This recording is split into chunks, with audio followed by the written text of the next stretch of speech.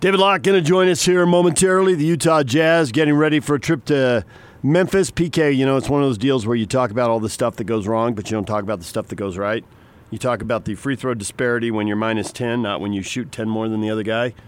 And we talk about the schedule when there's back-to-backs and 4 games in 6 days, but it's a nice little soft spot in the schedule here. Get a day off, you get to practice. Locke always... He told us actually before they went into Sacramento, games have been piling up. They haven't been a practice. Maybe there'll be a problem. And sure enough, there was, and they lost. Well, they're going into Memphis, and everything's in their favor here. Maybe he's not going to say that. I know, but I do. I just said it, so now he doesn't have to. You won't.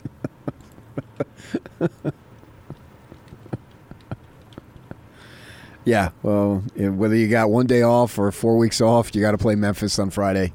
So it's great. If it works to your advantage, make whatever you have work to your advantage because you got to play the game irregardless. So go ahead and play it and try to win it. They're a building team.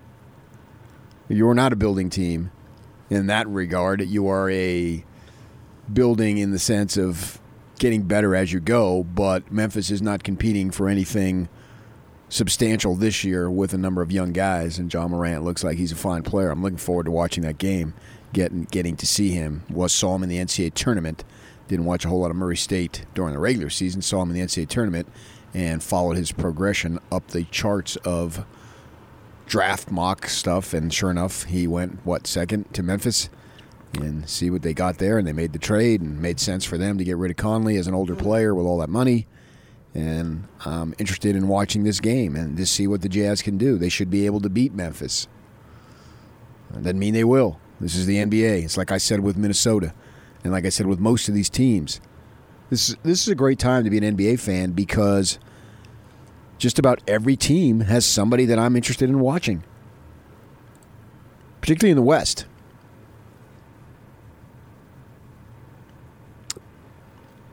With John Morant, we didn't get to see him much because he's just not in a league that's got a TV contract, so he's not going to be out there. And I find it cool when a guy who knows his moment in the spotlight is coming, and everybody knew it was coming, and you got to come up big, and you're not Duke. You don't have multiple chances. Hey, we're going to be on TV, ESPN 15 times, and we can look good. I can look good 10 times, and I can have 5 bad games. John Morant, he had to make it happen, and he delivered. He thrilled people in the NCAA tournament. I'm one of them. I started singing, Ja, Ja, Ja, Ja, Ja, Morant. David Locke joins us now, radio voice of the Utah Jazz. He joins us on the Sprint Special Guest Line. Lease any handset and get an iPad for $99.99. Visit the local Sprint store near you. David, good morning. No. Yes. No. Yes. It was. And then I heard that. It's not a good morning at all. Come on, you want to belt it out. In fact, you can even use it. Ja, Ja, Ja, Ja, Ja, Morant. Sing it, Booner. No. You could do a duet. Yes. You don't have to do it on the air. You do like social media stuff before the game. I've seen and that. After? You could do it there. And after. You could do it there. No. 7:30 in the morning. No. You're easing into it. You're trying it out without trying it out. No, I'm not. It was unpleasant. It was uncomfortable. I haven't had nearly the appropriate amount of caffeine to combat such a thing. It was really awful. Yeah, but that's the beauty of it, is it's in its awfulness. So what's the... not at 7:30 in the morning. What's the early word talking to your people around the league? A lot of people now, you've been doing play-by-play for several years, and you have had a chance to have pregame, casual conversations, develop relationships with people, and you have them text you. What do people think of John Morant? Snap judgment 11 games in. He's real. He's absolutely real. The jumper's probably not great yet. But the wiggle is incredible. The ability to change direction with the dribble, the explosiveness. No, he's real. He's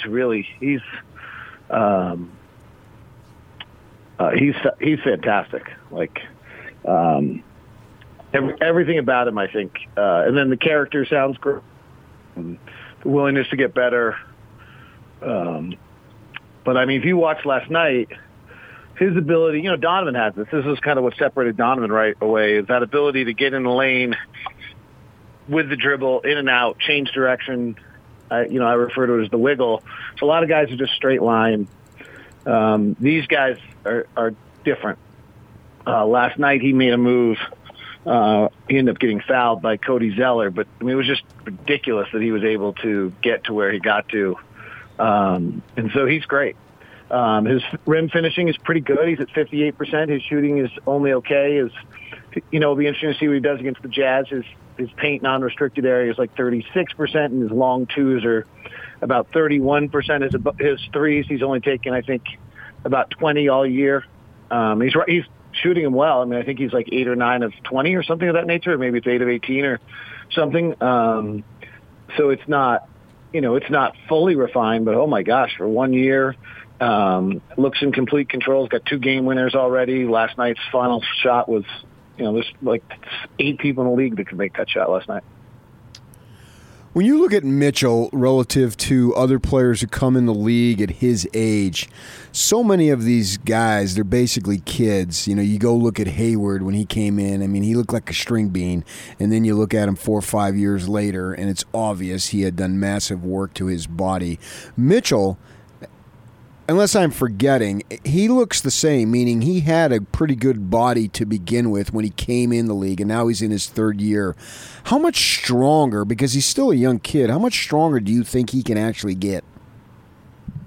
Oh, it's interesting. I haven't thought about that.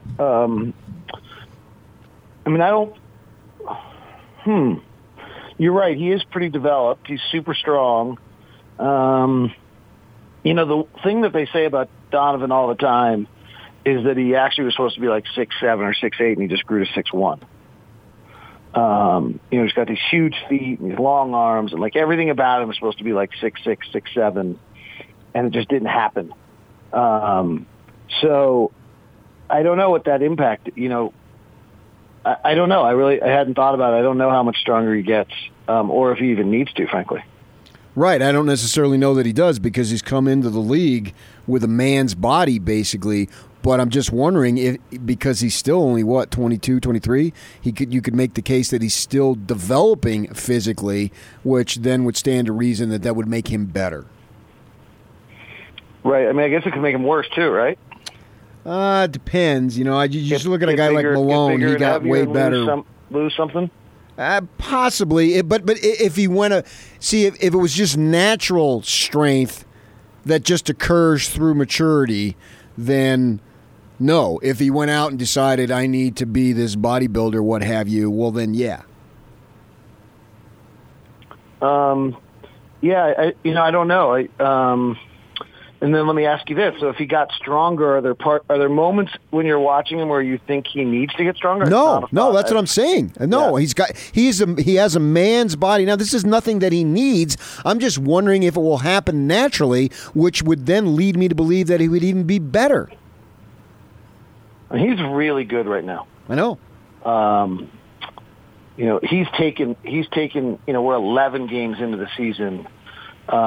He's taken a noticeable change to who he is as a player. And what's interesting is he's taking the exact same amount of shots and using the exact same amount of possessions as he did a year ago right now. And yet his field goal percentage is up 5 percentage points. His three-point percentage, I think, up 5 percentage points. I don't know how long this one can last, but he's just got such a beautiful touch that maybe it can. He's on balance so terrifically when he shoots, but his off-the-bounce three has been pretty good this year. I think he missed them all the other night, so I think he went from 44 to 36. I mean, we're still in that kind of range where, it changes one day or the other. But his catch-and-shoot three-point game, I believe, don't totally go on this, but I think is over 50% since January 1st of last year, which is incredible. That's 1.5 points per shot. His off-the-bounce game is at about 36%, I think. So that's pretty darn good as well. And so if he's suddenly hitting his off-the-bounce three, in that 35 to 38 range, he gets pretty unstoppable. He gets pretty close to Dame. And boy, is Dame Lillard having, until last night, is Dame Lillard having one of the great years. Unfortunately, his team's so injury-riddled that no one's noticing. But, one thing on Dame is his, I think, career-high three-point shooting is about, I think, other than 1 year, is 37%. And so Donovan's, significantly ahead of that right now, which just gives you kind of a perspective. Now, Dame's bigger, but not a lot. I mean, Dame, I think, remeasured at 6'2", if I remember correctly. So, if Donovan can get that pull-up jumper, Dame takes about 7 or 8 of those a game. That would really change things. David Locke joining us here on 97.5 and 1280 The Zone, looking for things that are right about the Jazz and things that are wrong about the Jazz and need some help. I think that PK and I have kind of zeroed in on the bench. How good is the bench going to be? That's the question mark out there. How good do you think the bench is? Who do you think already off the bench you can just count on? And even if fans don't realize it yet, they're already going to be a lock. And where are the question marks, potential issues? Yeah, I'm not clear on that group yet. I mean, obviously Joe's not comfortable there. Moutier and Jeff Green were just fantastic the other day. I said this in the very beginning about this season. We don't have, because this group is so much more talented, we don't have a particularly play hard group, if that makes sense. Now, it hasn't shown. Quinn's got them playing pretty hard. And our primary 2 guys. Wait 1 second, guys. Love you. Get started. Our 2 primary guys, Donovan and Rudy, sure play hard, and I'm not saying guys don't play hard, but like there's hustle players in the league. Hustle players are usually because you don't have enough talent. So if you don't hustle, you go home, right? But Patrick Beverly or even Patrick Kinahan. Patrick Kinahan, of course. Yeah. Hustle guy. If you look through rosters, and frankly, those guys truly, the reason they play hard is because if they don't play really hard, they go home. So that's where this bench is a little different. I also think that this bench is a little different because both Moutier and Green think of themselves as natural scorers, which they've proven they are in their careers at different times. Moutier's, started a lot of games and puts up a lot of shots, and Jeff Green does the same. So they're not natural ball movers. So it's just a very different group than what we've ever had before. It's taking me a while to kind of adjust to it. They were certainly great. I think we're learning Jeff Green's a streak shooter. Didn't he start the year 10 of his first 19, then he went 2 of 13, and now all of a sudden I think sorry, I'm off the top of my head now, but I think he's 6 of his last 10 or 6 of his last 11 or something like that. Maybe it's 5 of his last 10. So clearly he's kind of seems to be a streaky shooter. But I'm not sure on the bench unit yet. And I'm not, Royce O'Neal is a guy that would probably go into that play hard category. So we have, the group as a whole has it. The bench per se doesn't seem to have it. Did I see some footwork from Gobert the other night that I haven't seen and maybe can lead to him scoring some more points? I think so. He's working hard. Rudy has a tendency when he says something he probably shouldn't say to back it up, which is impressive. And so he's, suddenly Rudy's shooting 70%, right under 70% for the season. What is he, about 19 of the last 22 from the field or something crazy?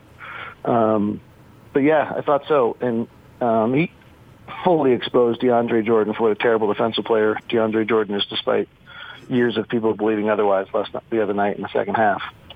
Defensively, Rudy was just incredible. I mean, that second half defensive performance by the Jazz the other night was otherworldly. I think the defensive rating was like an 88. Jazz, Lakers, Magic are the top 3 defensive teams in the league, not separated by a lot there. Are the Jazz going to sustain this pace? Because we talked how much about they made changes to add offense to the club and shooting, and yet they seem right there among the elite. Is anybody else going to join that group? Well, Miami is playing an interesting style. They're forcing a lot of turnovers and playing with a level of aggressiveness with a multiplicity of athletes that leads me to believe they'll be there. I don't love their shot distribution, but they're preventing people from making shots and turning people over at a really high rate. So I would assume that they will be in that group of elite defensive teams. Toronto seems to be playing at a pretty high level defensively. I watched them last night. They were really good. So and Philadelphia was supposed to be the best defensive team in the league, and Milwaukee was last year. So I think those are, unless I'm forgetting someone, I think those are probably the premier 7 defensive teams in the league. There is nothing about Utah's effort so far this year that is false. In fact, if you look at, I looked at this last night. I don't know if it changed, but if you look I believe we've only played one game against Philadelphia, maybe one against Philadelphia and one against Oklahoma City. I think Philadelphia last night was so bad that they dropped into this group. So now 2 of our top first 10 games have been against bottom teams. So it's not as though we're feasting on the Clevelands and the Charlottes and the Memphises and the Chicagos and the Orlandos and the New Yorks of the world and to get our defensive numbers. Instead, Phoenix is the 3rd best offensive team in the league. I think Brooklyn is about the 4th, and Milwaukee's the 5th, and the Lakers are the 8th, and we've played all those teams so far. The Clippers are middle of the pack, and we've seen them once and then one shadow of them. So there's nothing about the Jazz defensive numbers and their performance right now that I think is in any way, shape, or form. You can't poke any holes in it, I guess. And then I'm a huge believer in shot distribution, and I'm a bigger believer in defensive shot distribution than offensive shot distribution. And the Jazz defensive shot distribution is the best in the NBA by a considerable margin. So you speak of Joe adjusting to this second team role, and there's some struggles there. How about at the end of the game in the fourth quarter? Because he's playing his usual role, the role that he has been playing. Should he be playing better then? Well, he certainly did. He defended Kyrie great. I thought it was notable that he was in the game despite having a bad offensive game. I think that showed that his relationship with Quinn and how much Quinn trusts him, and that lineup at the end of games is hopefully going to be it's kind of our go-to lineup. It's been really fabulous. Our starting lineup's been great too as well. So I think that. There's 2 things. So if we actually look back at Joe last year when and I don't think I have access to these numbers anymore just because of the way NBA.com doesn't save things. But Joe and Derek's pick and roll, which we all fell in love with and thought was so fun, Joe's numbers actually weren't very good personally in that circumstance. The offense actually wasn't that great overall. The pick and roll was okay. In other words, when Joe's handling the ball all the time, he can't pass to himself for an open 3. So his numbers are not as good under that circumstance. And what's happened so far this year is that he's taking more off the bounce threes than he is catch and shoot threes. Until the other night when he kind of went over, his catch and shoot 3 game was exactly the same as it's always been. It was just off the bounce threes were not as good. Teams might be defending him a little differently. And that's always been a harder shot for him. So a little bit of this is what we're asking out of him. When he plays with the ball in his hands, he does not. We do not play as well, or he does not play as well. But when right now our offense is 4 points better per 100 possessions when he's on the floor. So that probably should be what we keep an eye on with Joe more than anything else is what our offense looks like when he's on the floor compared to. What his personal numbers are, because as long as we're asking him to be a ball handler, his personal numbers will not be very good. Well, I think that having him on the floor and Bogdanovich at the end of the game, they did that. You were talking about. I was asking about the dunk spot for Rudy Gobert, and they did that. And it looked like what the defense chose at the end of the game was match up with all the 3-point shooters. So Joe never gets a shot to improve his personal numbers, and Bogdanovich didn't get a shot, but it left Rudy to get an offensive rebound because Jordan went to help on Mitchell driving, and there's nobody to block Rudy out, so he gets an easy putback, and the Jazz are up 4, and that pretty much sealed the game. Are we going to see them do that a lot, or if you use something a lot, then it just forces other teams to try to solve that problem and creates the next thing? Does Quinn just kind of sit on that and keep it in his back pocket, or does he really exploit it here early in the year? I'm not sure. There's some pros and cons to it. It's an astute comment. I don't know if people caught it exactly as you started it, but the idea is that Rudy starts, instead of setting the pick at the top, starts on the baseline. Up front, you go find, they ran Conley off of Donovan to put Kyrie as the guy they were going after. You find the weak defender and then let Donovan just go one-on-one.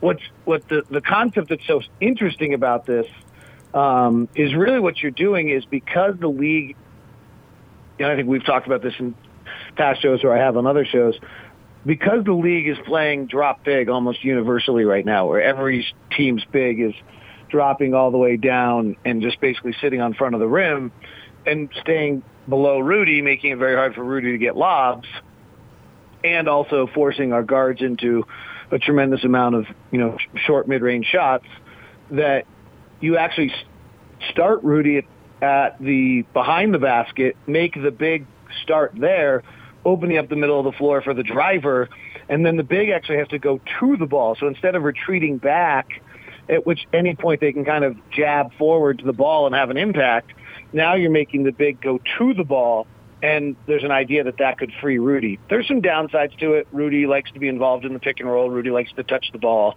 It keeps him engaged. I'm not sure you can run it all the time, but it's a nice weapon to have in your back pocket. Last thing, Philip just tweeted in, do you think Rudy's so unique that there's a large learning curve in learning how to play with him? Sure. And I think there's a bunch of teams in the league right now that are having kind of a funky season to start, which leads me to believe that the league is altering the way it's defending. And then the question is how you adjust, right? So the Jazz, who we thought would be a top 5 offensive team, are currently, 20th offensively right now? Is that about where we are? Yeah. Okay, Denver is 22nd, and the Clippers are 16th. So there's something, there's some teams that Portland actually doesn't surprise me. I thought Portland would not be good this year. Now injuries have made it so that my predictions are right. But it's interesting. There's something going on in the league that different teams are good that are better offensively than we anticipated a little bit. Now it also 10 games, small sample size, 1 or 2 good opponents changes that. But let's see what happens over some time. But there's something going on in that regard. And so maybe this Rudy's unique, and maybe then, some of these other guys are as well. But it does seem as though it's taking a bunch of guys to get going. Thank you, David. See you guys. David Locke, radio voice of the Utah Jazz. You'll hear him with the Jazz and the Grizzlies Friday. The Jazz are off on the weekend. Next home game is Monday. Minnesota will be in town to see the Jazz.